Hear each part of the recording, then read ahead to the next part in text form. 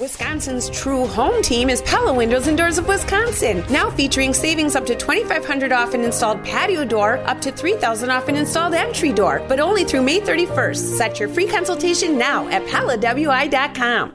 Live from the Annex Wealth Management Studios, this is the Jeff Wagner Show. The AccuNet Mortgage Talk and Text line is open now. Give us a call at 855-616-1620. And now, WTMJ's Jeff Wagner. Good afternoon, Wisconsin. Welcome to the show. So glad to have you with us. Big sports weekend. Brewers take 2 of 3 from Chicago. The Packers end up having a draft that it's so funny to me that you have all these draft prognosticators, and it's almost like anything that they do, anything the Packers do, that people are going to be there to criticize. So first it was, well, okay, they didn't trade up to take a receiver in the first round of the draft. They just waited and got the 2 best players that were available, and then they trade up in the second round to take a receiver at the start of the second round. Well, they shouldn't have gone and traded up to do this. It's almost like you can't win. Bottom line of all this is, all I know is the last several years the Packers have been very, very competitive. I think that would be fair to say. Haven't won the Super Bowl, which is the objective, but they've been very, very competitive, and my guess is that there's probably about 31 teams in the National Football League that would like to have their regular season record, and as long as that keeps happening, I think it's tough to really criticize their draft picks too much. But of course, that's what the critics end up doing. All right, speaking of that, I have made a decision as we move into the election season. I'm posting a lot more on Twitter, and I'm posting a lot more political stuff on Twitter because, candidly, in the 3 hours I have on a daily program, there's not enough time to get into all the different stuff that is out there. So I've been using Twitter as a way to kind of express some of my thoughts on some of the current issues. And so if you follow me on it's on Twitter, it's at Jeff Wagner 620. You'll see that a number of different things that are posted, including the latest controversy involving Tim Michels. I have not made a pick in the Republican primary for governor. I think Tim Michels is a welcome addition to this, and that's not saying anything about any of the other candidates. But it is interesting that Michels enters the race, and then all of a sudden there seems to be like this flood of people trying to find something wrong with him, and he's getting all this scrutiny, which interestingly a lot of the Democratic candidates for Senate, despite the fact that they've been running for months and months and months, they get very little of it. The latest question that is out there is where does Tim Michels live? Tim Michels is a Wisconsinite. Tim Michels is a guy who has been part of the family business that's based in Dodge County, really out of Brownsville. I've said this before. Matter of fact, one of my wife's nieces works for the Michels Corporation, as does her husband as well. Major employer. So, I mean, here's the breathless story today. Tim Michels has homes, very, very nice homes, outside of the state of Wisconsin. He's got a several $million home in Dodge County, and he's got one home in New York, and maybe a second one. I can't tell. And I don't know if he's got places elsewhere either. I know people in my life who have lots of money, and they have homes in different places. Maybe they've got a home in Florida, or they've got a home in Arizona. I know one guy who's got a home in Florida and a home in Arizona, but he lives in West Bend. So that's their principal residence. That's where they pay taxes. That's where their residency of. But they've done well in their life, and they have multiple places that they go. For people who are wealthy, that is not unusual. And that's not unusual among wealthy politicians from Wisconsin.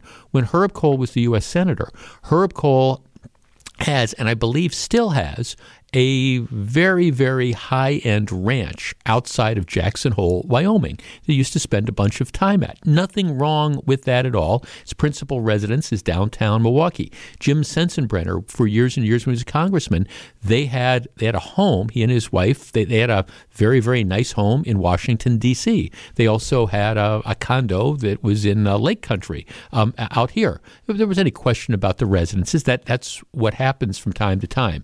So anyhow, the the question that's out there about Michaels now, it's kind of like the latest, is it a scandal, is, where is his principal residence? And to me, it's really, really simple, and it should be disposed of easily. That your principal residence is, okay, for state tax purposes and for voting purposes, where do you live? And I from all I can tell, Michaels, from the perspective of voting purposes and from the perspective of state tax purposes, he's a resident of Wisconsin. I don't think there's anything illegitimate about that. That's as near as I can tell. But that's the latest Michael scandal, quote unquote, and I put that in air quotes, that's going on now. But I've got a number of things like that. And if you follow me on Twitter, it's at Jeff Wagner 620. You'll see them as well as my takes on this, including a look at the new ad that Ron Johnson has come out with. And it's an ad that needs, in my opinion, to run repeatedly. And I've got a link to this. One of the quote, big lies that's out there is that when Ron Johnson voted for the Trump tax cuts in 2017, and you can argue whether they were a good thing or not, but one of the ads is, here's the idea. He did something that benefited himself because he insisted on a provision being put in place that gave small businesses the same break that large businesses were going to get. And so this has been spun by the left as, this is Ron Johnson trying to enrich himself. Well, yeah, the business that he was a part of would have qualified for this, but hundreds of thousands of other businesses also qualified for this as well. It was an important piece of tax policy if you believe those tax cuts were the good thing. Anyhow, this is the ad that Ron Johnson has started running, and in my opinion, he should be running a lot because it responds to what I think is one of the really misleading ads that's out there. But you can see all that. It's at Jeff Wagner. If you follow me, it's at Jeff Wagner 620. All right, let us get started.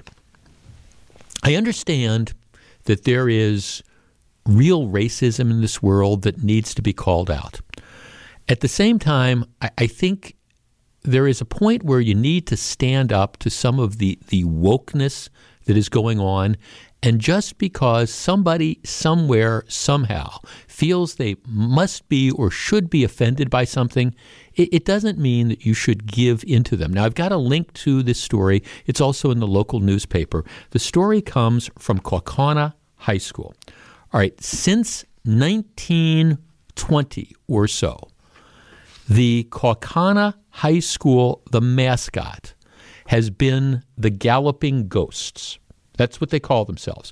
Now, there's some disagreement as to how 100 years ago they got the nickname the Galloping Ghosts. If you go to the Kaukauna Library, they've got a history on this. Some people suggest that it goes back to an article that was written in the early 1920s when Kaukauna, their uniforms were all white, and they were playing one of their rivals. They were playing the Appleton Terrors. And what they did is that they were all in white, and they were smaller and quicker, and they were running. And so the newspaper started calling them the Galloping Ghosts because they were wearing white uniforms. Okay. The other theory is that somehow this might be a tribute to Red Grange, who was a football player in the 1920s, who's referred to as the Galloping Ghost. But regardless, that is the history of this. In 2000. So 20 years ago, they commission a statue that appears, and if you follow me on Twitter, I've got a link to this. There is a statue that appears in front of the high school, and it is a statue of, wait for it, a galloping ghost. Okay? And it shows a rider on a horse. And the rider has, well, what is a ghost? You think of a ghost as somebody with like a sheet over him or something like that. So that's it. It's like a rider who looks like a ghost, okay? And maybe it is a ghost rider. Don't know. All right, so that's put up in the year 2000. And at the time, when they put this up, one or two people said, well, we're a little bit concerned that, maybe this looks like, I don't know, it could have some association with the Ku Klux Klan or whatever. So, okay, the statue, which cost about $100,000, after a couple people said that, the people who are putting up the statue said, wow, nobody really ever thought of that. But okay, here's what we're going to do. We'll make a couple of adjustments to the rider, so it makes it appear that this is like a ghost as opposed to like somebody from the Ku Klux Klan that's riding on the horse. Okay, so that's the deal. There's no association at all with the Ku Klux Klan. None whatsoever. They are the galloping ghosts. And by the way, everybody knows that there's no association with the Ku Klux Klan. This isn't like, hey, it's a statue of Robert E. Lee or Jefferson Davis or anything like that. No. This is a galloping ghost. All right, which brings me to the story. Apparently, there are a handful, just a small handful of students who, while acknowledging that this has nothing to do with the Ku Klux Klan and acknowledging that they know it has nothing to do with the Ku Klux Klan, but in a survey, 6 students apparently provided written statements to the school board, talking about how, they had suffered from, years of trauma and hardship because of, for example, racial slurs and things like that. So the concern was that, well, what we should do is eliminate the galloping ghost, because even though everybody knows it has nothing to do with the Ku Klux Klan, it might nevertheless be traumatizing to a handful of students. Now, as you might expect, there's been some pushback in the community. Our number is 855-616-1620. That's the AccuNet Mortgage talk and text line.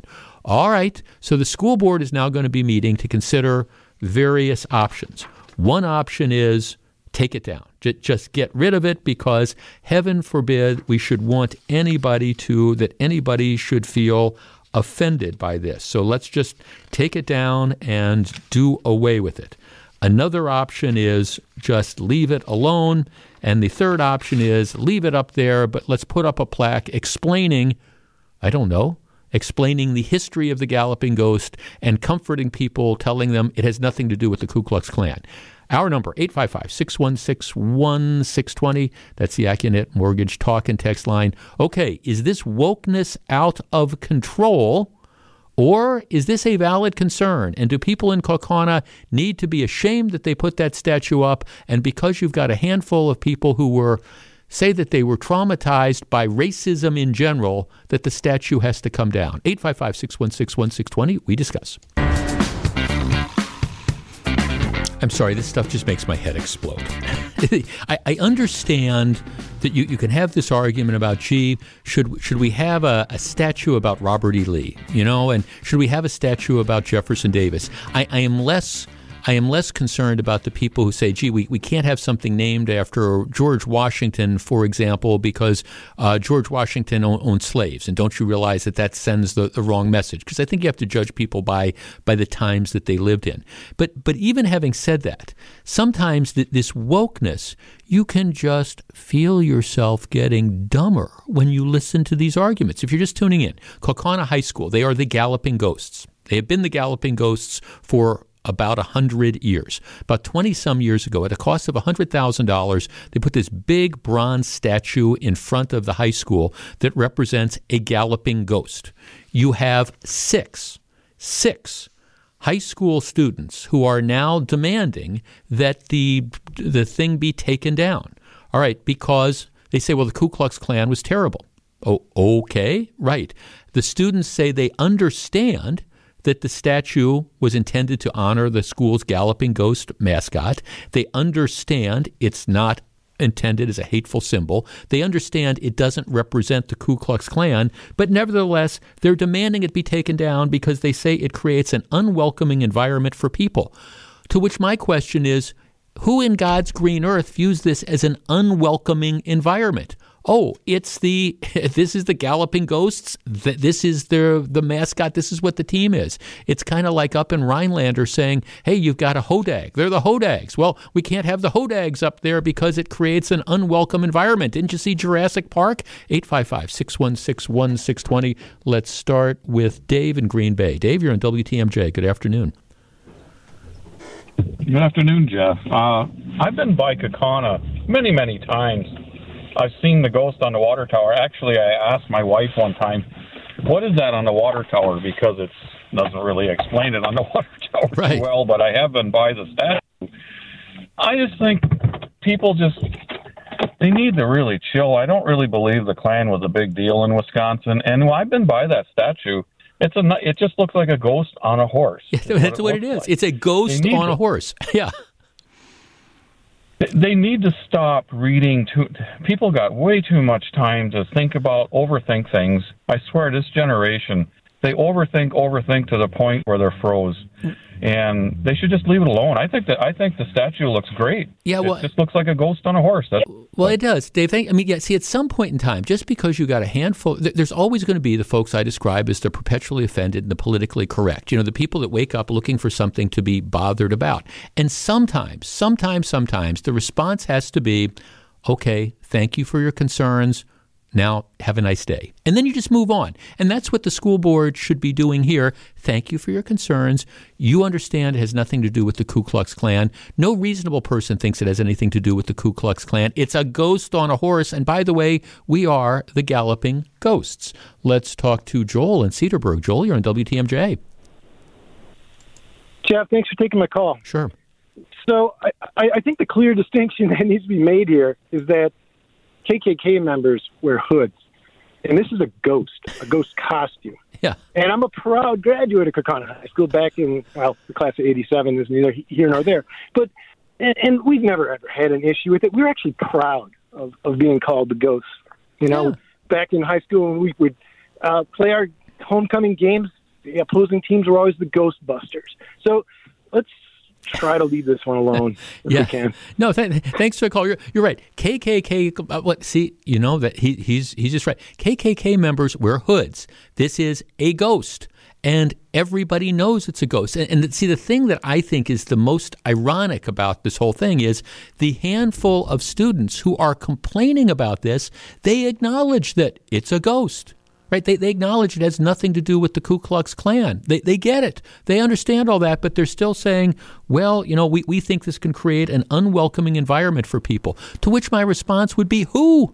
I mean, at some point in time, don't you have a right to, not let people be dumb? Well, gee, I think this is an unwelcome. Now, if you're afraid of ghosts, that might be a whole different thing. Okay, I mean, if that's it, well, I'm frightened by the mascot and stuff. But to try to take, they're the galloping ghosts. Everybody knows that. It doesn't resemble a night rider, a member of the Ku Klux Klan. But somebody somewhere might look at this and think of this, and so it would be unwelcoming. At some point in time, don't you have to say, that's just dumb.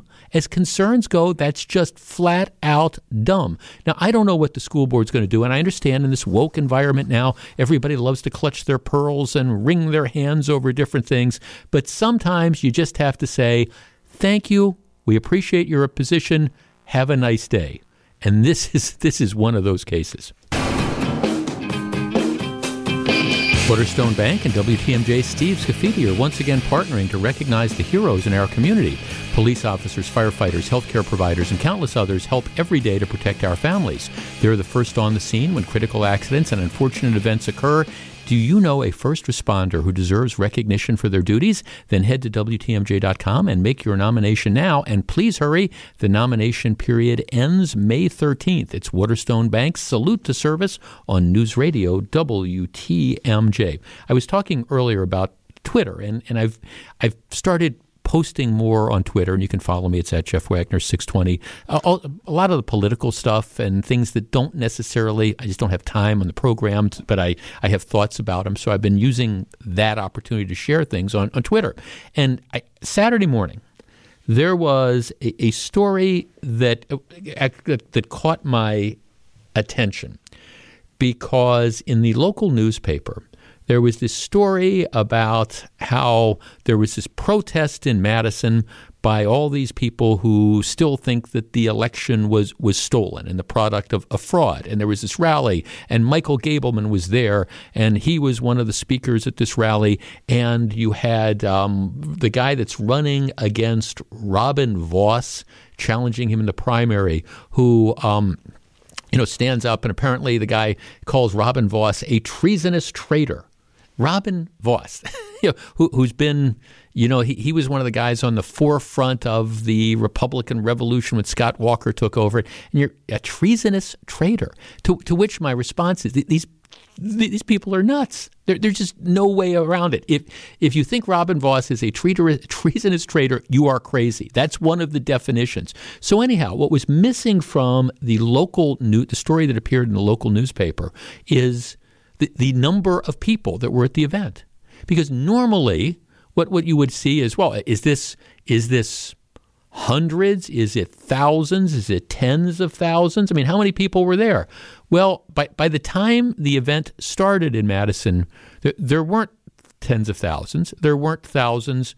There weren't hundreds. There were actually a couple dozen people. Now, admittedly, the weather was kind of crummy on Saturday and things of like, but you had a few dozen people that were out there. I've got a link to this. If you follow me on Twitter, it's at Jeff Wagner 620, of some of the pictures of a handful of people kind of like standing in the rain. And my question, which was somewhat rhetorical, is, for everybody out there that is obsessing on the 2020 election, the question is, where do you go from here?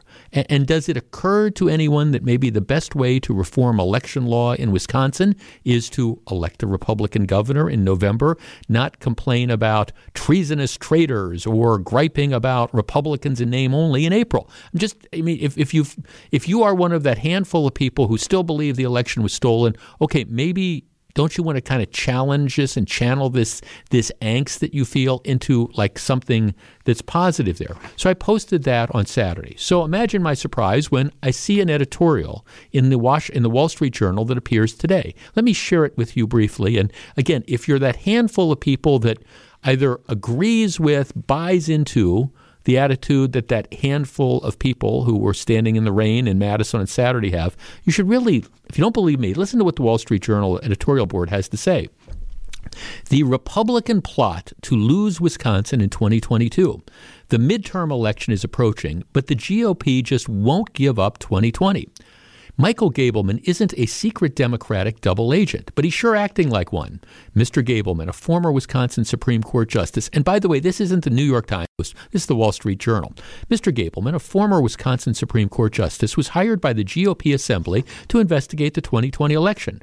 Last week, he wrangled an extension. At this rate, Wisconsin Republicans might keep trying to undo the 2020 presidential result all the way to Election Day 2022 or 2024. Their priority ought to be beating Democratic Governor Tony Evers. 6 months from November, his GOP challenger should be hammering COVID lockdowns and inflation. Do I think the election was rigged from the very beginning against Donald Trump? Former Lieutenant Governor Rebecca Clayfish told a radio show last week. Yes, absolutely. Mr. Gableman has called on lawmakers to look at the option of decertification of the 2020 presidential elections. Page 2. What option? Wisconsin's 10 electoral votes for President Biden were counted on January 6, 2021. There is no mechanism to nullify them. A resolution to decertify is akin to a voter shouting at the end of the bar at 2 a.m. that his 2020 ballot is hereby rescinded. Absolutely. Mr. Gableman has already issued his report, which includes both points of concern and also red herrings. And then it goes through, some of that. And then it sort of says, okay, look, there's some concerns here, but nothing that rises to the level of fraud. All right. Republicans have valid gripes about how the 2020 election was run, but it isn't hard to figure out what flipped Wisconsin. Many voters, Republicans included, didn't want 4 more years of Mr. Trump's antics. In some suburban wards, 10.5% of Mr. Biden's voters picked the GOP for Congress. This beats the evidence of vote fraud detected by everyone who has looked. Mr. Trump lost Wisconsin in 2020 on his own. And if Republicans keep chasing ghosts, there is a theme to today's program. If Republicans keep chasing ghosts, he will also help them lose in 2022. I would put this on Twitter, except it's Wall Street Journal and it's behind a paywall. But it's essentially what I've been saying for the longest time, including like last Saturday. If you want election reform in this state, and if you are troubled by some of the things that happened in 2020, where you had election clerks in some of the larger cities who, interpreted or misinterpreted election law in such a way to kind of jazz turnout for Biden voters? All right. If you're upset about that, what you need to be doing is concentrating on 2022, not, like the Wall Street Journal says, pretending to be like the drunk at the end of the bar at 2 o'clock in the morning saying, I want to take back my vote, or, we got to decertify the election. Not going to happen. It's kooky talk. So don't you have to move on, or else what you find is, if it's the ghost of 2020 comes back and haunts the 2022 election, I think we're going to know who to blame. All right, when we come back, talk about ghosts. Well, the 1970s are calling, and they want their inflation back. Stick around. Boy, I wish I had better economic news. The stock market, first day in May of trading, is in the tank again, down 300 points. That's the Dow. The NASDAQ down like some 80 points or so. Now, this is after April, which was the worst month for the stock market since the pandemic hit in 2020. On top of that, you've got inflation, which is just running amok, 8.5% inflation rate, the highest in 40 years. And at this point in time, I don't think anybody has any confidence in the government's ability to deal with inflation. That is the macro issue. And I say that because if you look at the way, for example, the Biden administration has dealt with the economy over the last year and a half, you can argue that they did pretty much everything wrong, putting almost $2 trillion into an economy that was already constrained because of supply, sending out checks, paying people not to work, letting tenants live rent-free, delaying student loan payments, squeezing oil and gas production. I could go on and on and on, but you get the idea. And now we're seeing inflation running amok, and we're seeing, as a result of that, investors bailing on companies' earnings being challenged, et cetera. And, of course, then you've got the other matters, including, the war in Ukraine, which isn't helping, and things like that. But you've got all these things that are going on in the world. And then in this country, you've got a government that I think has done pretty much everything wrong when it comes with dealing with the economy. And now you're seeing this. And for people who say, well, what do you care about the stock market and things like that? Well, for everybody who's in retirement or close to retirement or trying to save for retirement, watching the stock market drop dramatically without any idea of when it is going to be rebounding, that is a very, very traumatic thing. That is the macro issue going on with the economy. There is the micro issue as well. And I want to revisit this because we talk about this from time to time, because when you talk about these bigger concepts, we've got inflation at a 40-year high of 8.5%. You've got the stock market, which is going down and down and down. Okay, all those things are fine, but they're kind of ideas and they're conceptual. The other impact of what is going on is what is happening when average people, real people like you and me, we go out to the grocery store, we go out to restaurants, we go, wherever we do, and we see what is happening with prices. Our number is 855-616-1620. That's the AccuNet Mortgage talk and text line. Now, I understand there's some people who are saying there's nothing to see here. The economy is booming. All things are just all great. Well, my guess is most people that are saying that, aren't going to the grocery store, aren't going to the gas station, aren't buying, goods and services, because if they were, they'd understand that this is not a good time. 855-616-1620. What has been your aha moment? We did a segment like this several weeks ago, but for people who haven't had that aha moment, at least hadn't had it a few weeks ago, my guess is you've had it now. What is your aha moment when you said, oh my gosh, this inflation thing is real? And of course, it has different impacts on different people. If you have some savings, if you've got a solid job or things, well, the fact that your groceries might have gone up $100 in a given week is something you don't like, but maybe you're able to afford it. The bigger problem, though, is for people who are on a fixed income or people who don't have the wherewithal, that when you find, gee, it's going to cost me $100 more to get my groceries to feed my family, then you have to start making some tough decisions about, well, all right, are we going to change what we're buying at the grocery store, or are we going to give up other things? Your aha moment on inflation, 855-616-1620. We discuss in a moment. Here's one of our texters. Stock market? Yeah, I'm worried. I've lost what equals 1 year's pay. I retired in January. I'm worried sick about inflation. You've got inflation and you've got the stock market that's just cratering right now. About a week or so ago, I was at one of my favorite watering holes, and I was talking to the bartender. And and he said, look, his plan had been that he intended to retire a year from August. And his plan was he has a little piece of land down in southwest Florida and wants to put a trailer on there and live there. That was it. He said what's going on, though, is he's watched his retirement savings just go down and down and down. There's no idea when it's going to come back, much less costs going up and up and up. For anybody who says this isn't a big deal, well, I think, I've got some news for you. Jeff, my wife and I normally try to go out at least once or twice a week to help out the local restaurants coming out of COVID. We've stopped eating out because the price of everything is just simply ridiculous. So unfortunately, if people keep thinking like I do, you're going to see more restaurants close. Jeff, my aha moment wasn't until yesterday. I went to a movie and a medium soda was $6.50. I'm single, I'm a senior, so I don't have huge grocery bills. I've obviously noticed the increase, but it wasn't until yesterday that I was shocked by it. Jeff, my aha moment came a couple weeks ago when I shopped for my elderly parents. They both have health issues and have to drink Ensure liquid supplements.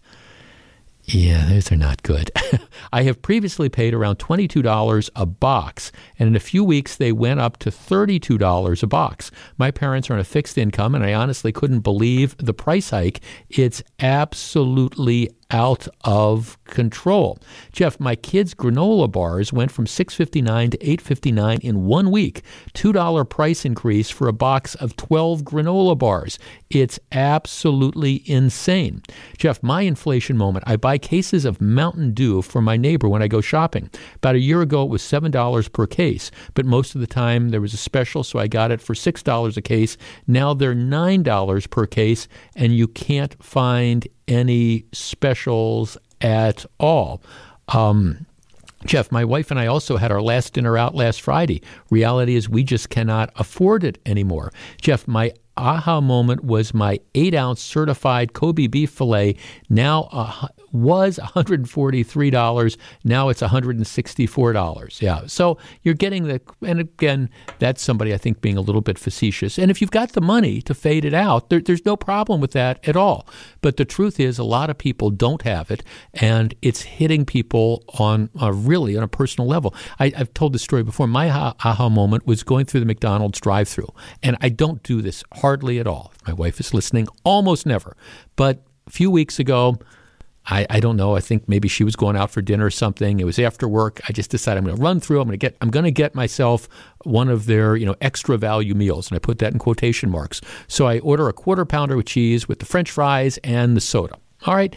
Now it's been a while since I'd been there, but I'm thinking $6, $6.50, $9.10. $9.10. And I'm thinking, how does a family, husband, wife, and like 3 kids coming back from the soccer game, how do you afford it? You do that, you're looking at $30, $40, $50 to go through the lines. And so I understand that, people are like, okay, well, it's no big deal. At least those are the people that are sticking their heads in the sand and trying to say, okay, well, we shouldn't be upset with this, or people are overreacting. Nuts to that. This is a very, very real issue. Back with more in just a minute. Live from the Annex Wealth Management Studios, this is the Jeff Wagner Show. And now, WTMJ's Jeff Wagner. Hey, this announcement out of Green Bay is really a big deal. This summer, I think what was the date, July 23rd, Lambeau Field is going to host an exhibition match between 2 of the premier teams in the world. Bayern Munich is they're sort of like the 1920s New York Yankees when it comes to German football. They win every year in the, what do they call it, the Bundesliga. So Bayern Munich, a big team. Manchester City plays in the English Premier League, and they're I'm a fan of the English Premier League. My team is Liverpool, and Liverpool and Manchester City are always competing for the top. So as much as it pains me to say this, it's true. Manchester City is arguably one of the top 2 or 3 teams, I think, in the world, along with Liverpool and arguably along with Bayern Munich. So this is a big deal that you have those 2 teams coming to Green Bay to play at historic Lambeau Field. Admittedly, it's an exhibition game. The European soccer seasons start in August, but still, pretty cool for people who are fans of European football to see these 2 teams. So I think it's just a great get for the folks up at Lambeau Field, and it certainly sounds like something that would be a very, very fun evening. Okay, this is not a fun topic, but I guess my response would be, all right, a good start, but it needs to be more. As Jane was mentioning during her news, yesterday was the first day that the Milwaukee Police Department started enforcing new authority that the Fire and Police Commission, by a 5-1 vote, had given them. And that was the authority to tow cars that had been involved in reckless driving if. So, here's the deal. First of all, the car has to be unregistered. Okay? If it is unregistered and the vehicle is doing one of the following, it can be towed: driving recklessly, speeding in excess of 25 miles an hour, fleeing an officer, or drag racing. So those are the conditions. In that case, officers can just tow the car on the spot. Now, I have been a huge advocate of trying to get tough on reckless driving. There's a story in the New York Times today. Again, I shake my head about it. It's talking about how New York City is not different from Milwaukee in that, that they have the same problem with reckless driving that we have. Their response is they're spending all this money to put up billboards that are kind of like the Scared Straight things that they used to do with the cigarette ads, where they'd have the ad of the woman who, said that she'd smoked for 30 years, and then they'd show her in the hospital gown with, half of her throat off and stuff like that. So they're going to put up billboards to try to scare people out of reckless driving. I have nothing against billboards, but at the same time, it seems to me that you need to be more definitive. What did we do? We talked yesterday on the program on Friday, that is, about the guy who'd been arrested 35 times for reckless driving and just sent on his way. So I don't have a problem with seizing cars under certain circumstances, and I think they've already seized 7. There's one member of the Fire and Police Commission who didn't vote for this, who says, well, I'm concerned about the disruption that this gives to people's lives. To which my response would be, well, okay, driving an unregistered car, blowing through a red light, or fleeing cops, that has the risk of killing all sorts of people. So, yes, it might inconvenience you if your car is stolen, but there's an easy alternative. Don't blow through red lights. Don't drive 40 miles an hour over the speed limit. Keep your car registered, and you won't have a problem. But here's where I want to discuss this. So the officials are saying, okay, we're starting to tow cars, which I think is a good first step.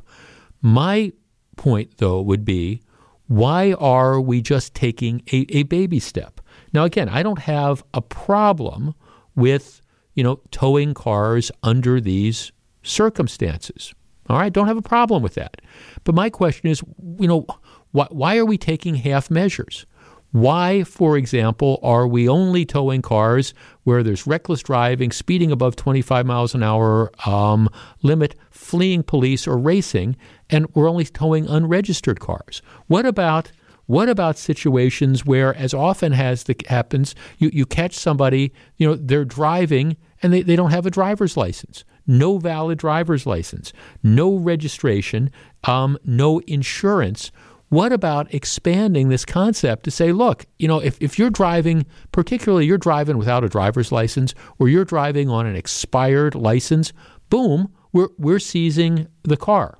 And the way this works is, in order to get the car back, you have to present a valid driver's license, proof of registration, proof of insurance, and pay all associated fees. All right. And for people who say, Well, that's not fair. What if I lend my brother-in-law my car, and he gets caught driving 35 miles an hour and doesn't have a valid license? Is it fair to take my car? And actually, the police chief says if you're loaning your car out, you got a responsibility to know who you're loaning your car out to. And yeah. If that happens, your car gets towed because, your no good brother-in-law doesn't have a driver's license or whatever. Yeah, you're going to have to go down. You're going to have to pay fines, and you're going to have to pay to get your car back. Too bad, so sad. Our number, 855-616-1620. That's the Accunet Mortgage Talk and Text line. I am not critical of this initiative. My point, though, is I would like to see it expanded. I think if you are driving without a valid driver's license, you get stopped. I think, you should be sent on your way on foot, and I think your car should be towed. 855-616-1620. Will it stop everybody from driving in that fashion? No, because I understand that a lot of people that are driving without licenses and without registrations have stolen the cars. I mean, I get it. So I'm not saying that this is the magic bullet that stops all of this, but seriously, if you're driving without a driver's license or an expired license or whatever, what's wrong with taking the car? 855-616-1620. We discuss. If you haven't seen this story, another day, another person dead because of reckless driving. Yesterday afternoon, shortly after 1 p.m., North 20th Street, West Burleigh, a car blows through a red light, was struck by another vehicle. The impact of the collision caused the vehicle that had run the red light to strike a pedestrian who was on the corner of the intersection. The pedestrian, 72 years old, was transported to the hospital where he died. Turns out the guy was a former Vietnam veteran, etc. But another one of these deals, car blows through a red light, ends up getting hit by somebody who's got the right of way. Both cars spin out. In this case, they hit a pedestrian who's on the sidewalk. He ends up dead. And again, we don't know the background of the guy that blew the red light. But, what's the over-under that this was somebody who had a history of doing this sort of stuff? So in Milwaukee, we've now started seizing the cars. And I'm all in favor of this. The car has to be unregistered, and reckless driving or driving more than 25 miles an hour over the speed limit or fleeing from police. But my question is, why are we stopping with that? We've got all these people that are out there who are driving when they should not be driving. My point would be, anytime you get stopped under these conditions, or probably any condition where you do not have a valid driver's license, your driver's license is suspended or never issued or whatever, why are we letting you drive away?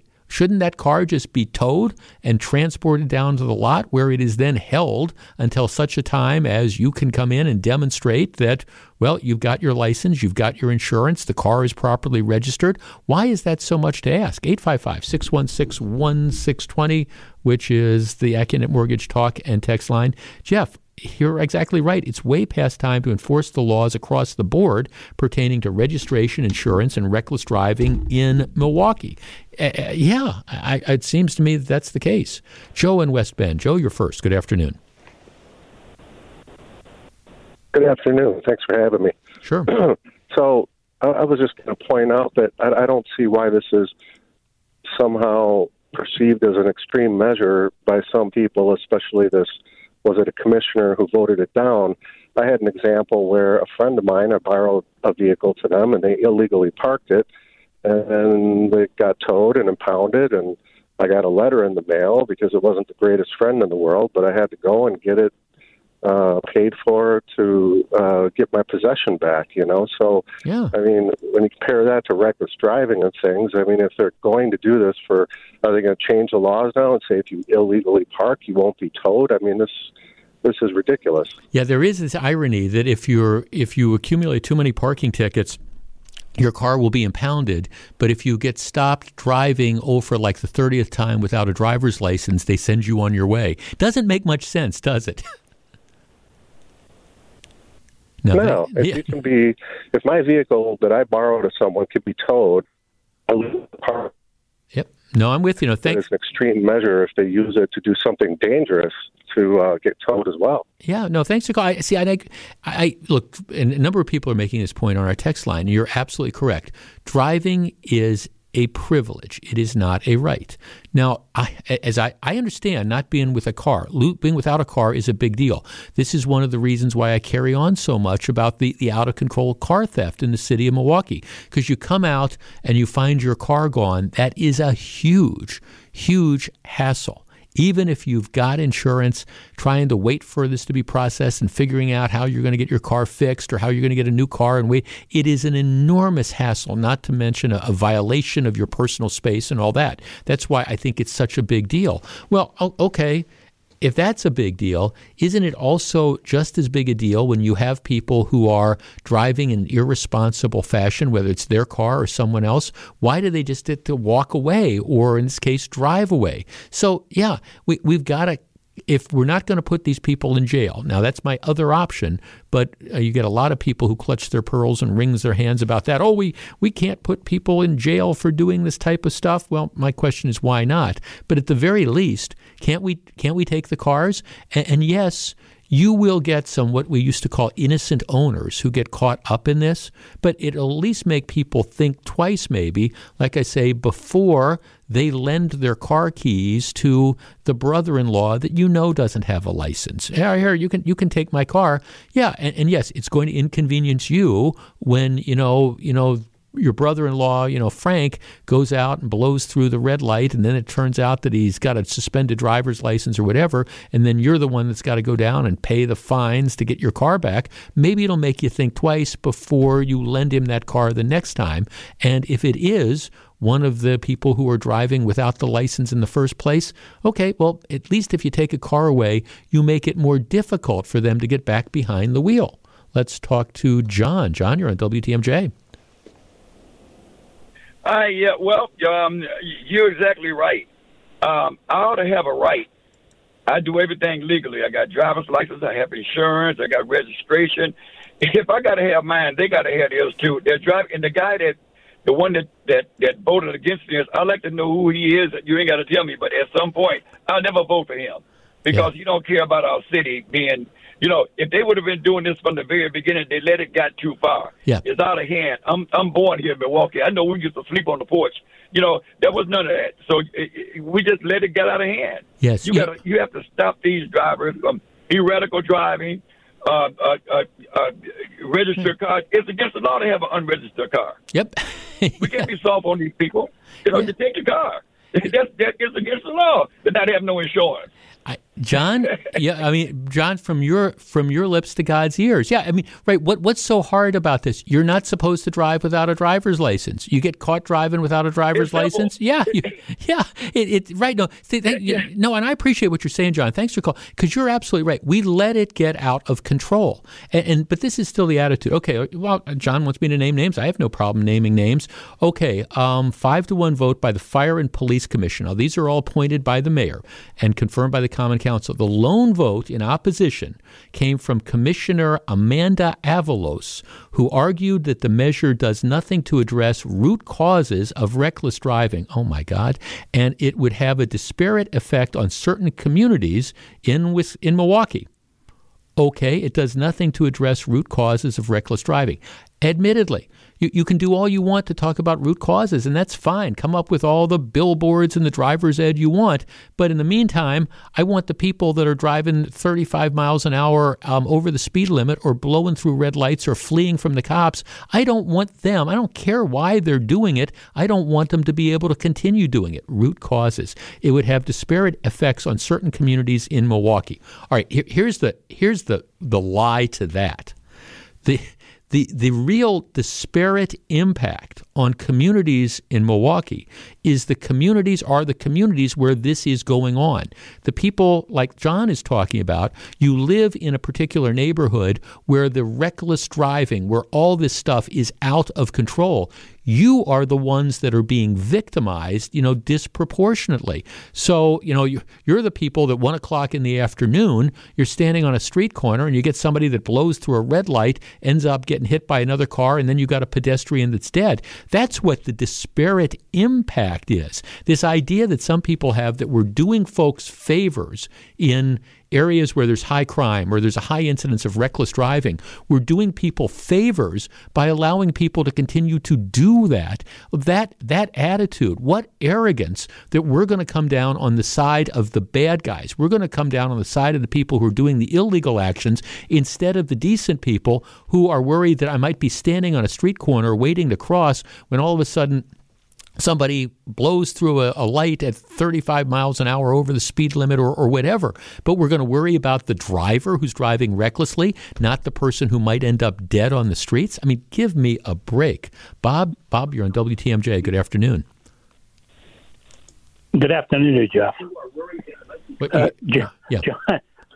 John couldn't be more right. I recently, well, not recently, but I responded to your station.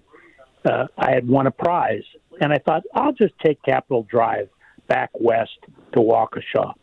And I got about 2 miles west of your station, and I thought, my goodness gracious, you have made – I was on a motorcycle. I made a horrific mistake. This is nutty. And if you stop at any traffic light, look at the tags. How many are expired? Why are they expired? No insurance, no driver license, no. It's just crazy. Yeah, so thank is. Goodness for John, and I agree. No, thanks for the call, Bob. Well, there are, and I've said this before, and I'm just telling you what I do. I grew up here, right? I grew up in Glendale. And I used to regularly travel city streets. If I was, for example, leaving the east side to drive out to Waukesha or Pewaukee or whatever, I would, as an alternative to taking the freeway, I would drive city streets.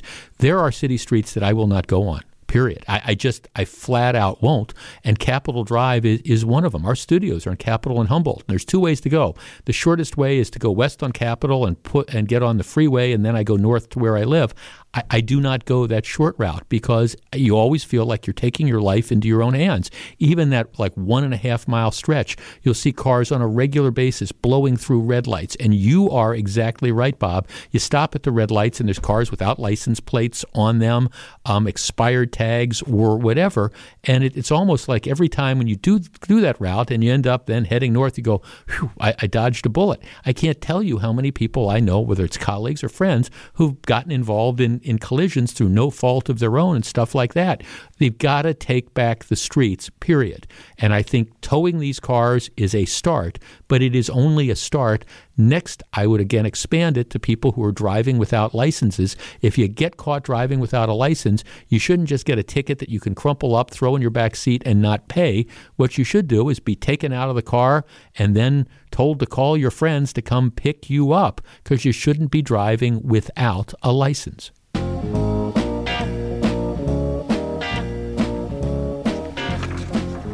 There are almost 650,000 people whose lives are touched by the Wisconsin retirement system, which covers employees of the UW system, local police, firefighters, and publicly employed teachers. Join Annex Wealth Management and WTMJ's Steve Scafidi for a special webinar, Understand Your WRS Potential, on Wednesday, May 18th at 4 p.m. Retirement planning can be complex. What does your most recent statement mean for your plan? No matter your age or retirement status, learn more as we walk through pension scenarios and answer WRS questions. Register for the free webinar at annexwealth.com/events.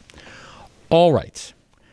I understand. Let me just say this at the beginning. I understand that we in this country have an interest in making sure that our elections aren't gamed by outside countries. For example, Russia trying to, meddle in our elections by promoting disinformation and things like that. Fake stuff which they post on the internet claiming to be U.S. citizens in an effort to try to cause people to vote for one candidate after another. I understand that there is an interest in trying to identify that. At the same time, I think we also have this thing in this country called free speech. And under the guise of trying to root out false information, I think we need to be really, really careful when it comes to having the government in particular decide what information you can hear and what information you can't hear. And I understand that, the government in many cases doesn't like some of the information that's out there. And I understand that, you have the war on the news media saying it's fake news. And I understand that the blowback is, well, you have to be able to, trust sources and things like that. But the truth is, it's hard. So what is something that's absolutely true? Yeah, I understand when you say 2 + 2 = 4, that's true. But when you are dealing with a complex issue, for example, causes of this, causes of that, etc., and it overlaps into people's opinions, I don't want to say under the guise of, well, we're trying to prevent false information. I don't want to prevent people from being able to express themselves. And I especially don't want the government doing that, because that's what they do in Russia. And that's what they did in Nazi Germany. And that's what they do in China. And that's what historically they have done in totalitarian regimes where we don't want you criticizing the government. What the government tells you is true. And if you say something other than that, well, we're going to take you off the streets. We're going to put you in the gulag, which brings me to the Biden Disinformation Governance Board. The Department of Homeland Security on Thursday announced the formation of the Disinformation Governance Board, DGB, which, according to the head of Homeland Security, is going to be charged with countering misinformation related to Homeland Security, focused specifically on irregular migration and Russia. The stated goal of combating misinformation and disinformation, they frame it to say, well, we're going to come down on the side of truth, which nobody can object to. The problem is, who gets to be the truth experts? So I understand this idea that we want to stop Russia from meddling in our elections, but it's Homeland Security. So let's say you've got Joe Biden's Department of Homeland Security that doesn't like the fact that there are lots of us who believe that the border is out of control. So in the guise of preventing misinformation, are we now going to crack down on U.S. citizens that prohibit people from, raising questions about border security or the number of people who are coming across or what is going on? Are we now going to say the government is going to prevent people from doing that through the Departments of Homeland Security and the Disinformation Governance Board? And for everybody who thinks that might be a great thing because Joe Biden is president, how would you have felt if Donald Trump 2 years ago had announced that the Department of Homeland Security was going to be forming its own Disinformation Governance Board? Our number is 855-616-1620. That is the AccuNet Mortgage talk and text line. I'm sorry, but I think this is and should be a complete and total non-starter. Now, if you believe that you've got a foreign government that is meddling in our elections, that's fine. But this idea that we're going to be looking at what people say and we're going to be using the government to control what we feel is inaccurate about what people are saying about the border or whatever, I'm sorry. I just think that is scary as heck. 855-616-1620. And I would think that everybody on the left and the right should be really, really scared about that. Let's start with Maggie in Milwaukee. Maggie, you're first. Hello. Hi, Jeff. How are you? Good. What do you think? So I actually would like to offer somewhat of an analogy for how do we approach this problem, right? Most people are familiar with the construction that free speech has limits. And for example, you can't walk into a crowded theater and scream fire. Yep. And I think many people would look at what's happening, particularly online and in social media, and agree that we do have a bit of a situation that has to be addressed. And the question is, how? I do believe that content-based discrimination over what gets said or not said is an incorrect role for government. And that's an old principle, and you're a lawyer, you understand that. And so really what is creating this exigency or this concern right now, and I think it's what are the algorithms promoting in terms of speech? And the algorithms right now are promoting profit-making speech or speech that induces clicking. And I think one potential avenue for whether it's the government or the private owners of these platforms that create so much fastly disseminated speech is it accurate or inaccurate, but perhaps looking at what the algorithms promote. And that might be a way to not have government in the business of choosing, you get to say this, but not that, is inherently problematic, but looking at the source of the problem, which is speech for profit-making purposes, which will promote speech that is inaccurate, divisive, and all of those other things, which, listen, people have a right to say inaccurate things. Yes. The question is when that speech is elevated above other speech in a way that continues to promote negative impacts on our government and on our democracy. And I think the key may be looking at those algorithms. Yeah, thanks much. No, thanks. That's an interesting concept, and I guess I am uncomfortable with the government limiting speech. Now, I understand there's a huge controversy now with Facebook and Twitter and things like that, and the algorithms that you're talking about, and are they overly restrained or whatever. But at least in that case, it's the private companies that are responding to pressures and concerns and things like that. It's that. That's one thing. It's another thing when you actually have a government agency which is tasked with the idea of trying to assess, what information you can hear and what you can't hear. Now, look, I understand that there are noble goals to this. I mean, one of the examples, I'm looking at a story in the Washington Post and says, okay, well, here's one of the goals, like human smuggling organizations peddling misinformation to exploit vulnerable migrants for profits. Okay, I get that. All right, that's fine. Monitoring messages from terrorist and extremist groups, no problem with that at all. Okay, that's fine.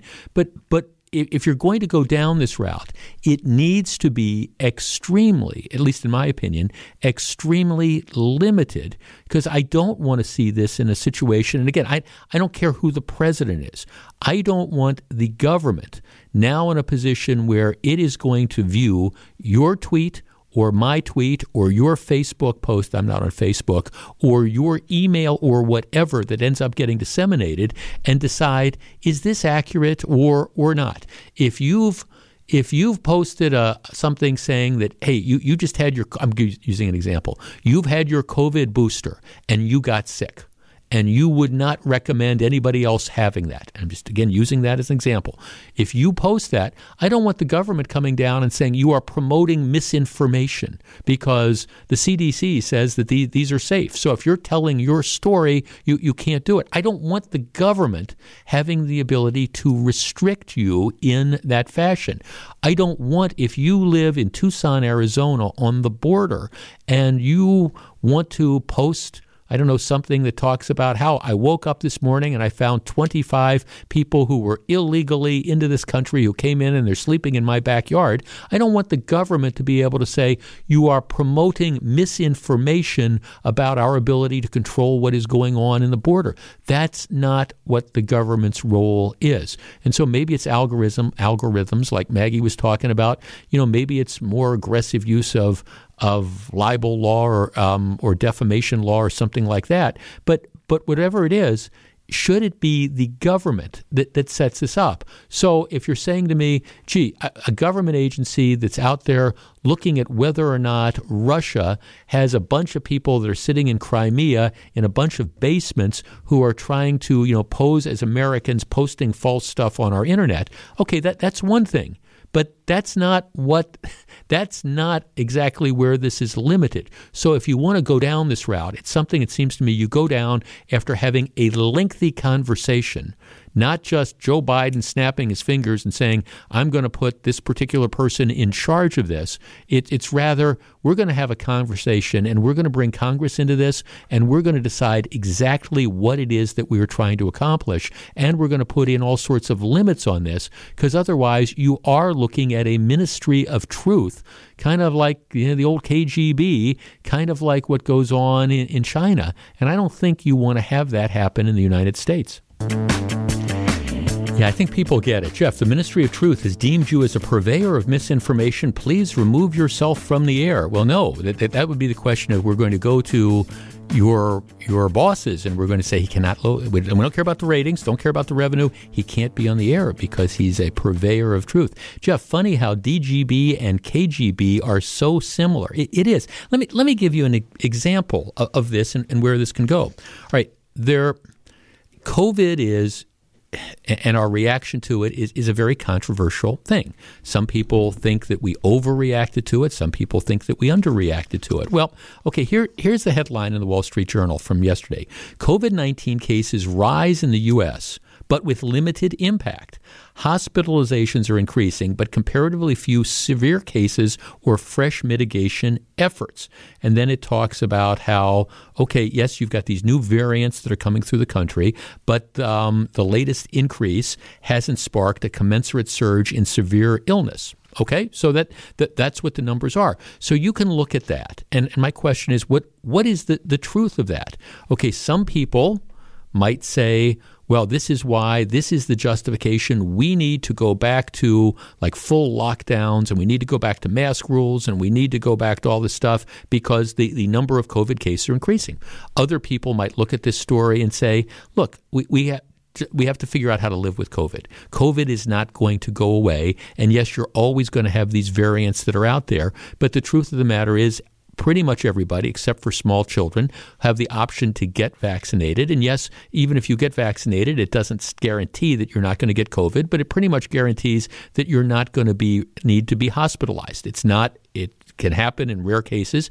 So what is the conclusion that you draw from this? That, we've got this variant that's coming back, we need to go back to lockdowns? Is that the truth?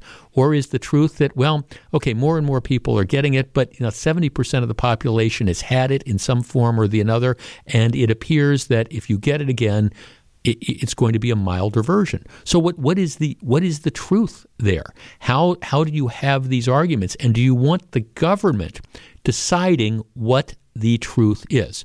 Now, like I say, if the function of the KGB or the DGB or whatever is to try to identify, I don't know, people who are trafficking in illegals and try to identify like false stuff they're putting out on the internet, all right, that's a specific law enforcement mission. I get it. If the intent is to try to identify foreign nationals who are trying to illegally participate in U.S. elections, that's a specific thing. But if in the course of that, we are going to start talking about, I don't know, U.S. citizens who are expressing opinions on things that may differ from the conventional wisdom or might differ from what the government wants you to believe, that's a scary sort of thing, because we have, under the First Amendment in this country, we have the right to be wrong. We do. We have the right to express our opinions on issues and argue things. And yes, we could be wrong about something, but you have the right to do that. And that's what living in a free country allows you to do. It allows you to argue even when you're wrong, and it allows you to, argue when you're right. And I don't want the government making these sort of decisions under the justification that, we've got people that are, portraying false information with regard to trying to aid and abet, people smuggling people, into the country. Okay, I understand that, but the precedent and the slope that you start sliding down to is really, really scary. Okay, when we come back, does anybody care what Donald Trump thinks? What do the polls say? And, all right, is it his own fault? Stick around. All that's coming up. Live from the Annex Wealth Management Studios, this is the Jeff Wagner Show. And now, WTMJ's Jeff Wagner. Good afternoon, Wisconsin. Welcome back to the show.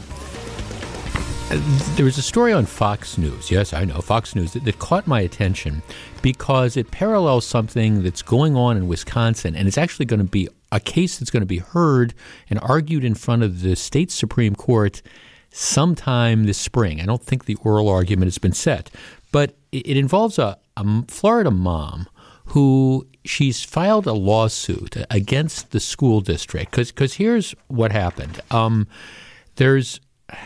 She's got a daughter who was 13 years old at the time, and apparently there was a group of friends, and they were getting together after school, and in this group of friends, a handful of them announced that they weren't really girls, they were boys, and they wanted to transition. Okay, so that they announced this. Mom doesn't know anything about it, and by the way, as will become clear, I don't care about that stuff. I mean, I have no issue. There are definitely a percentage of people who are, I don't know, men trapped in female bodies or, females trapped in male bodies. And I'm not sure it's really as many people as you'd get the idea if you read about stuff and hear about stuff. But regardless, I understand that can happen. So anyhow, what happened is this 13-year-old apparently decides that she's really a boy, not a girl, and she wants to transition. So she, together with a couple of her friends who are either preteen or 13, they tell that to the school.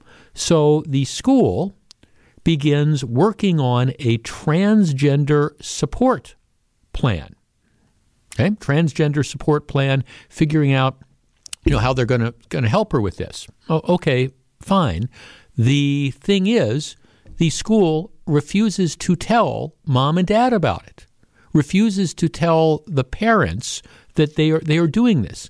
And the parents only find out like indirectly, maybe because their daughter says something to them or whatever.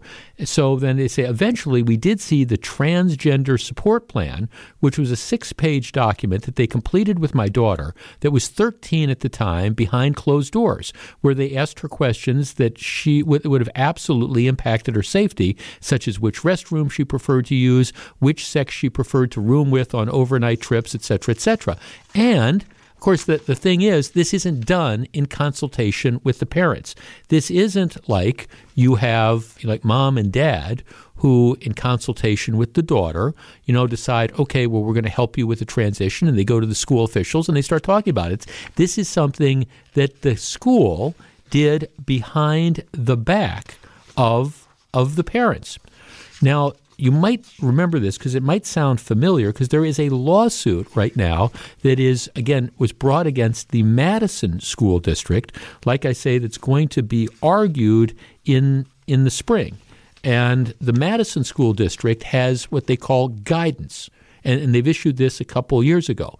Here's a couple provisions of their guidance and policies to support transgender, non-binary, and gender-expansive students. Okay, the policy includes the following provision.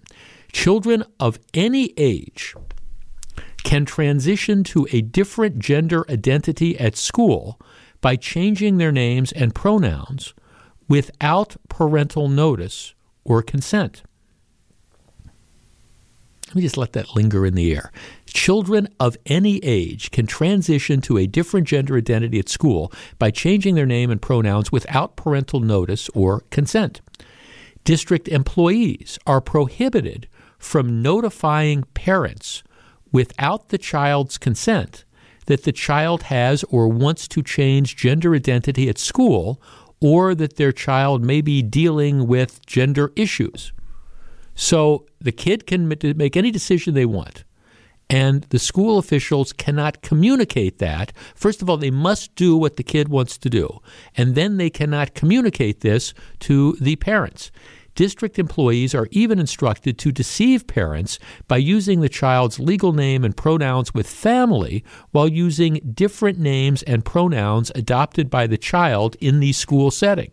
So in other words, you come to, I don't know, you're going to your fourth grade kid's parent-teacher conference, And even though the school and the teacher refers to your female student as Roy in class, when they're talking to the parents, they pretend that that's not happening. Okay, our number is 855-616-1620. That is the AccuNet Mortgage talk and text line. I don't care, as I said at the start of this, I don't care what gender, if you've got a child that, is looking at changing their gender or whatever, that's fine. To me, that's between your child and you, the parents, and doctors or whoever. That's okay. But this idea that apparently is pervasive now, that the schools can do this stuff without consultation and notification of the parents and can actually go as far as to deceive the parents. This is why there are so many people who think the educational system is completely and totally broken. If mom and dad, are dealing with a high school student, for example, that, wants to make this transition, and mom and dad decide that this is the right thing to do, and mom and dad working with the schools want to say, okay, this is how we want our child treated and all, I have no problem with that. I don't. But to do this behind the back of the parents and consider apparently doing this we're not talking necessarily about high school kids. We're talking about kids 10, 11, 12. That's just, in what world could this be correct? 855-616-1620. And if public educators wonder why they are held in such low regard by such a large number of the population, it's stuff like this. Last time I checked, parents were responsible for the upbringing of their kids. It's one thing if the school doesn't want to get on board and help out. It's another thing if the school is actively working behind the back of the parents to create a situation or a result that the parents wouldn't agree to under any circumstance. 855-616-1620, we discuss. So one of our texters says, well, Jeff, don't you understand the school may be more sympathetic to some child wanting to be transgender than the parents would be. So why would we do that? Well, okay, maybe it's because the parents don't think that their 11-year-old is mature enough or grounded enough to make the decision as to whether they're really a boy trapped in a girl's body or vice versa. But it's a conversation maybe that you end up having. But this idea that the school will actively grant the 11 or 12-year-old's request and then actively deceive the parents about this, that is just absolutely appalling to me, unless the school is going to take the complete and total responsibility for raising the child. Now, in extreme cases, a situation where you have, abuse of a child or something, there's all sorts of provisions there where the school can go to the court system and you can have things done that deal with it. But this isn't even talking about this. This is just the school saying, oh, we've got a 10-year-old that's come in here, and the 10-year-old and her and a couple of her friends have all decided, they got together over the summer, and they have all decided that they identify as boys instead of girls. So here, we're not going to tell the parents, and we're just going to go along with this.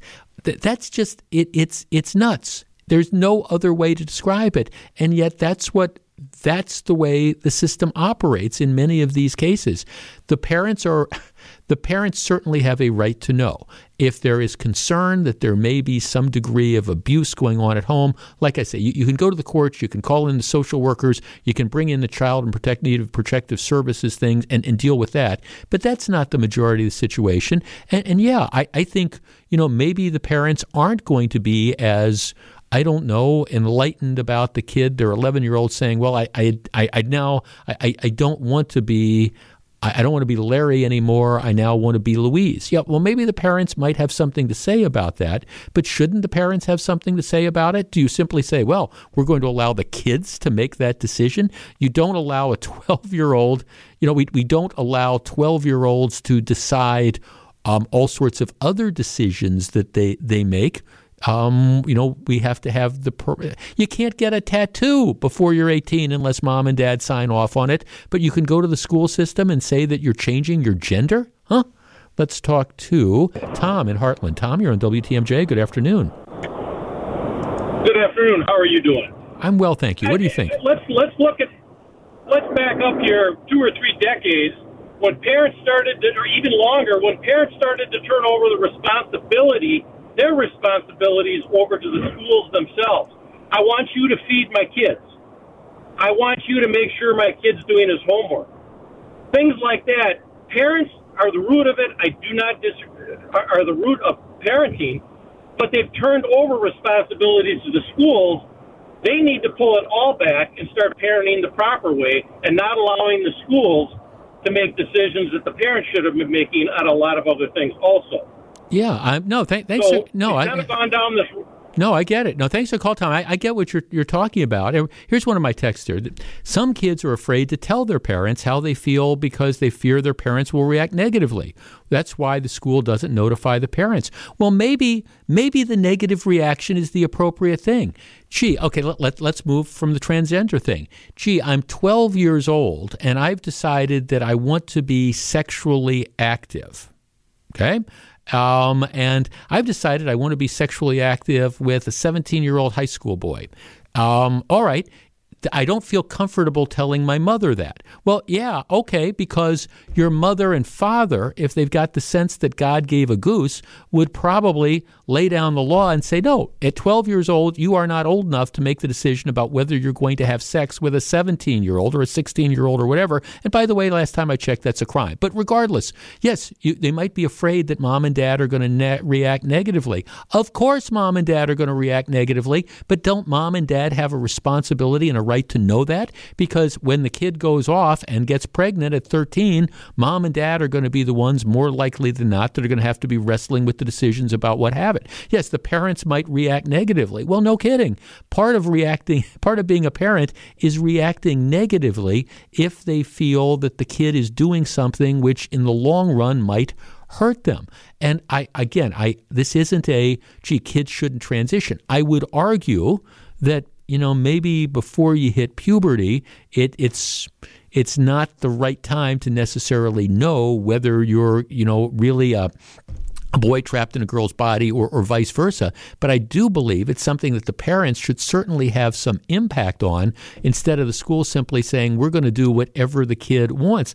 We don't let 10 and 11 and 12 and 13-year-olds do whatever they want. We don't allow high school kids to do whatever they want. They get some say in it, but, for example, what if you're a child going through, whose parents are divorced, once you hit 16, the court will take into consideration, give more input on the child's wishes as to who would be the custodial parent, for example. But even then, the kid doesn't get to make the ultimate final decision. The court looks at this type of stuff. Why should the schools be in a position where they're the ones that decide, what should happen and what shouldn't happen? Let's talk to Scott. Scott, you're on WTMJ. Good afternoon. Good afternoon, Jeff. How's it going? Good. What do you think? You touched on a lot of the points already that I was going to make, but I guess one of my biggest points is, how as an adult can you look at a preteen child, and decide that this is okay and they're headstrong enough to make this, like you say, life-changing decision and not include the parents in something like that? I would be livid. And if that's what my kids wanted to do one way or the other, that's fine. We could sit down and we can have a discussion about that. And if that's truly what you want to do, we can move on with that. But that's when you're older. There is no way I could have even a niece or a nephew come to me and say, Uncle Scott, I want to be a boy or I want to be a girl. And me in my mind say, well, that's okay. You're old enough to make that decision. That's insane to me. Well, and the problem is it's so publicized and pushed in these kids' faces that they just feel like that. On a whim, if this is what I feel like, this is what I can. Well, Scott, I wrestle with this because I understand that there is a percentage, and you can figure out what the percentage is of kids who fit into this sort of category, and yeah, for them, you want to allow them to do this, but this idea that an 11-year-old or a 12-year-old should get to make this decision by themselves without any sort of parental input, and that the schools will then actively conceal this from the parents is ridiculous. I'm getting one or two texters who are saying, well, don't you understand that this is a huge issue with, that kids who are trans have a higher suicide rate and things like that. Look, I'm not downplaying the significance of that, but I am saying that the parents need to be involved unless there is a really good reason why the parents wouldn't be, like abuse or something like that. But that's not an element of these schools' policies. It's just, okay, we're going to let the kids decide, and then we're going to work with the kids behind the parents' back. Anybody who thinks that's okay, I'm sorry. That's just nuts. It just is, unless there is some compelling reason not to include the parents. And to me, a compelling reason isn't, well, the parents might not think this is a good idea or might not think that their 10-year-old is mature enough to make this life-changing decision. Yeah, well, to cut the parents out of that process and to say we're going to let the 10 or 11 or 12-year-old make what is a life-changing sort of decision, to me, I just think it's irresponsible, and it might even be child abuse to allow the kids to do that without bringing mom and dad in. Byron in West Allis. Byron, you're on WTMJ. Good afternoon.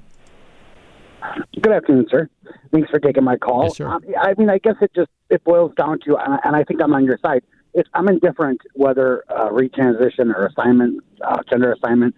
That's not the story. The story is parents not being told what's happening with their minor children. Yes. And I think it's as simple as parents have to sign a permission slip for you to leave school early or go on a field trip or any of those things. But yet reassigning your whole gender and your life's identity is something that's done under the carpet, underneath the parent's eye, so that they don't know. Maybe assign it to a school counselor and involve the parent, and kind of work it that way, so make sure the kid's safe at home. Well, right, and or something more along those lines. Right, and also determine whether or not. Now, thanks for the call, Byron, and also make the determination as to whether or not this child really is. Is that boy trapped in a girl's body or whatever, as opposed to, oh, this is just kind of the whim of the day, because let's face it, are there 10 and 11-year-olds who know at the age of 10 and 11 that they are that boy trapped in a girl's body or vice versa? I'm sure there are. I'm also sure that there's other people who just don't have that maturity to make that decision. That's why you've got to involve the parents in this decision, not just allow the schools to say, okay, we're going to do whatever they want. One of our texters said, should conversations between students and school counselors be confidential? My answer is it depends.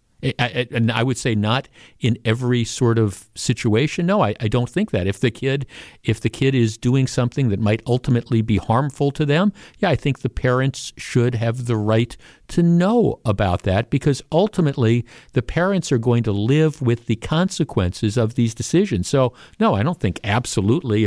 If you are a student and you tell your high school counselor, for example, that you're contemplating killing yourself, darn right, I think they should notify the parents. Absolutely, so the parents can be on the alert for something like this. And yes, if you have a kid who say, well, I want to transition, I'm 12 years old and I want to transition, I think the parents have the right to know that, especially before the school takes steps to help facilitate that. Because what happens when the kid is 13, decides, well, maybe I'm really not transgender. Okay, well, then what mess have you created? And then the parents find out that the school's been referring to the kid under a different name and making arrangements for, okay, when we go on field trips, you're going to room with the males instead of the females. And now, okay, I want to do over.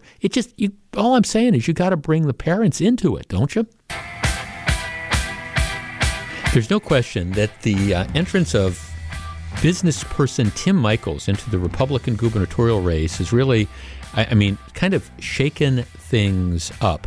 Tim Michels, of course, it's the family construction business, Michels Construction, which is a huge infrastructure company. And Tim Michels says that if he's elected governor, he's going to divest himself of his interest in the family business. But it's been a very, very successful business. They employ over 8,000 people. And it really kind of started from humble beginnings. In many respects, it's a huge American success story and a Wisconsin success story. And it is interesting to me that his presence in the race, I think, I don't know that it's fair to say that I think he becomes the leader, but he's all over the internet. He's running all sorts of ads. He is able to self-finance, which is a huge advantage. And I think he immediately, along with Rebecca Clayfish, I think they become the top two challengers, the two most likely to succeed in this. And this isn't knocking at least one of the other candidates. There's the one guy who's the state assembly person who's running on the kind of the tin hat theory of we're going to decertify the election, which, as the Wall Street Journal described, that's sort of like the guy in the bar at 2:00 in the morning just screaming, whatever, I want my vote back.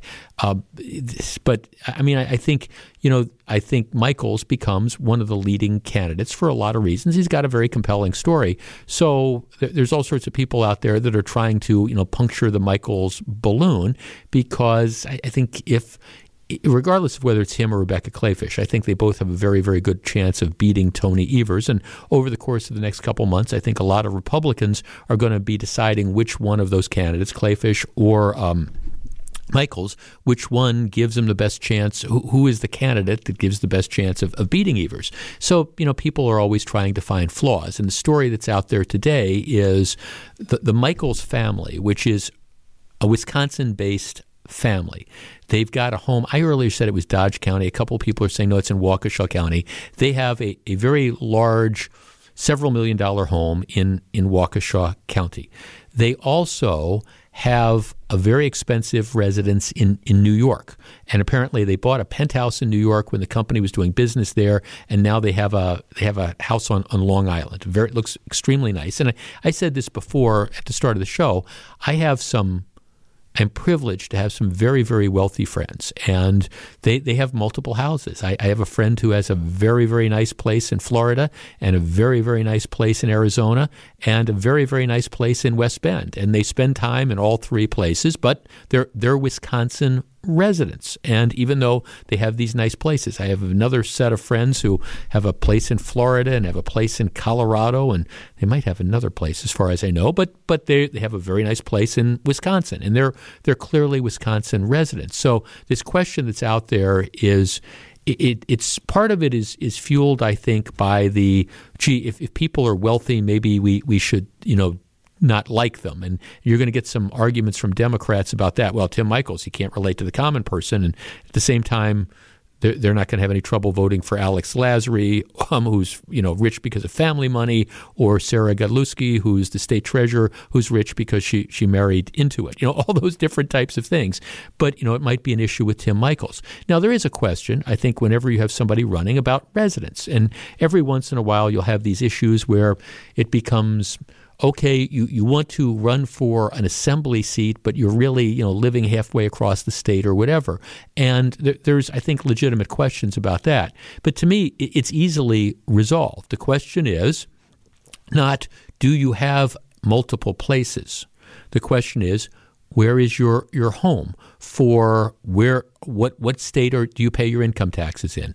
Are you a state resident? In this case, are you a Wisconsin resident for tax purposes? And my understanding is Michaels is. Where do you vote? Do you vote in Florida? Do you vote in New York? Do you vote wherever? And my understanding is, for both tax purposes and for voting purposes, Michaels he votes in Wisconsin. To me, that kind of ends the inquiry. Now, I'm not stupid enough to know that there won't be more arguments that are made and things like that. But to me, again, it's a non-issue. And there's going to be a lot of non-issues that are out there. Now, if it turns out that he's a New York resident, coming back here, okay, maybe you can then kind of have that argument.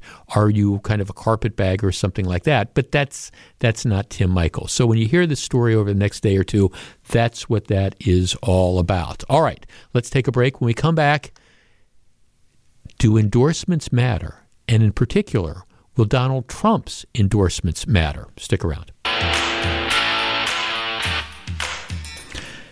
There is a primary which is going to be held tomorrow. Actually, there's a couple primaries, but the one that everybody's focusing on is the Republican Senate primary in Ohio. Republican Senator Rob Portman in Ohio has become recently a pretty reliable Republican state. So I don't know that people necessarily think that it's likely to be a pickup. But there's several candidates that are running to replace Senator Portman, who is retiring. Many of the candidates have actively courted the endorsement of former President Donald Trump.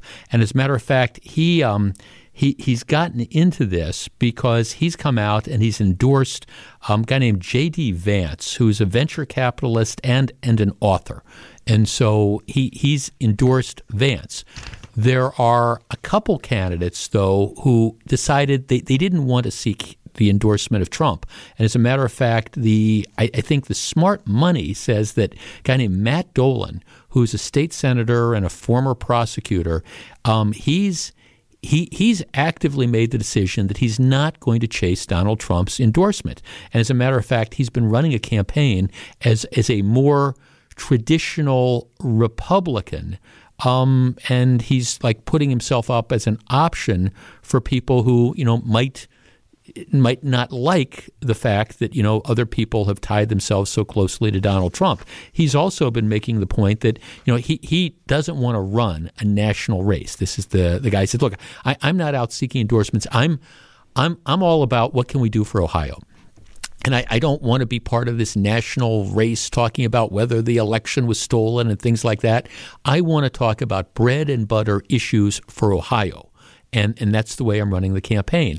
And who knows? We will know Wednesday morning how this primary turns out. But this is going to be, in a very high-profile way, it's going to be one of the early tests of the power of a Trump endorsement, because most of the candidates have gone out of their way to try to get the Trump endorsement, and they ultimately decided to give the blessing to J.D. Vance.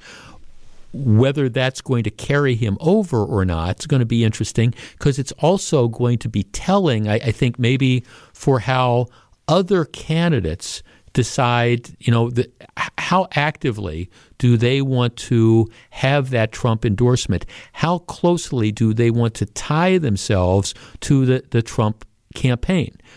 Because he's been going all over the country, making endorsements. He was in Nebraska, Sunday night, last night, and he attended a rally for somebody that he'd endorsed, and that guy has all sorts of allegations of groping women and things like that. And there's some people that are just kind of wondering about where some of these endorsements come from. But I want to, just the time remaining to us, I want to ask the underlying question, which is, all right, if Donald Trump endorses a candidate, does that make you more likely or less likely to vote for him? Now, in the Republican primary in Wisconsin, for example, I know that various candidates have had meetings with Donald Trump. I don't know that he's going to make an endorsement of any of the candidates, but he might. All right, is the Trump endorsement something that's going to move the needle on voting, or might it actually have the effect of backfiring? Our number is 855-616-1620, which is the AccuNet Mortgage talk and text line. All right, should candidates be falling all over themselves to encourage and attain the endorsement of Donald Trump, or given everything that's going on in the world, given where we are and given all the issues, might it be better just to kind of run your own race? 855-616-1620. Now, here's one thing we do know, and we should all know for sure, and that is there isn't anybody that's going to be going out of their way to get the endorsement of Joe Biden. The poll numbers are just brutal.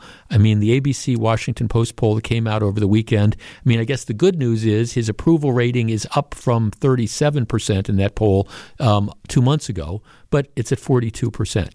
If you're polling 42%, that's not a great number. That's just kind of the bottom line of this. And I can't imagine that there's going to be too many Democratic candidates that are going to want to hitch their wagon to the fading star that is Joe Biden. Now, they might have him come in and try to do a fundraiser or something like that, but I don't know that you're going to be having a lot of candidates that are going to be rolling around trying to get the endorsement of Biden. But my question is, okay, it's a different world, and Donald Trump is definitely viewed differently, especially by some Republicans, than Biden is, I think, by a lot of Democrats. 855-616-1620. All right, would the Trump endorsement make any difference? Let's go to the text before we take calls. Jeff, less likely. I think former President Trump is dangerous. I have no respect for him. Jeff, Trump may very well claim that if his endorsed candidates lose, the elections were rigged. Well, it could be the case. Jeff, a Trump endorsement will will move the needle for sure. The question is, in what way? Well, yeah, that's the underlying question. Would candidates be better off running on their own merits? Jeff, I would really like to get back to voting for true Republicans, but in capitals, I will not vote for any candidate that wants an endorsement from Donald Trump. Jeff, I do not plan to vote for candidates that are endorsed by Trump. You're starting to see a pattern from these calls. Jeff, if the candidate is endorsed by Trump, I am absolutely less inclined to vote for him over somebody else. Jeff, I don't care about Donald Trump's influence upon the upcoming election and will not vote for anyone who says the election was stolen or in particular seeks advice or public endorsement for Donald Trump. I think it's overdue for fresh ideas and new candidate blood in the Republican Party. Jeff, let's see. So now you're going to rip Trump again. Well, I don't know if that's a rip of a Trump. It is a reality. Donald Trump wants to be a player in an electoral process. And the question that I think candidates have to ask themselves is, all right, is it a net plus or is it a net negative? Obviously, it's a plus in some people, but I don't know. See, to me, the endorsement matters less than what it is that you're going to run on. And I guess this is my advice to all candidates who are running for office. There are so many issues that are out there. On a national level, if you want to talk about issues related to the border and you want to talk about, what we should be doing, with regard to Russia and things like that, you've got, those are very valid issues. Obviously, whether you're running locally or statewide or whether you're running nationally, if you look at what's going on in the economy, those are valid issues. And I think you can effectively argue, as I was saying earlier, that pretty much everything Joe Biden has done in the last year plus with regard to inflation has been the wrong move. And I think, you can document that pretty much. But I guess that's the issues that I think people should be running on. I think people should be running on issues that people care about, like the schools, and issues about what the role is that the parents have in the schools. What was our COVID policy? Was that the right thing to do in the state? If you're running in the state, you should be talking about the whole, scandal with the unemployment comp and things like that. There's all these issues that are out there that move the needle, I think, when it comes to getting people to go to the polls. And that's why I have just continued to believe if you have to, in order to get an endorsement from Donald Trump, if you have to go and say, okay, I'm going to relitigate the 2020 election, I think that's a losing proposition simply because you're not talking about the things that are really going to get people, at least most people, motivated to go to vote. And the best response is when it comes to the election, which would be, hey, in Wisconsin, if you think you really want good election reform, best thing you can do is vote for a candidate that's going to beat Tony Evers, because then we can clear up some of the things that happened in 2020 through the legislature, because it's not going to happen when you've got Evers as the governor. All right, when we come back, we're going to find out with John McCure and Melissa Barkley, who's back from vacation. We're going to find out what they have on their minds. Please stick around.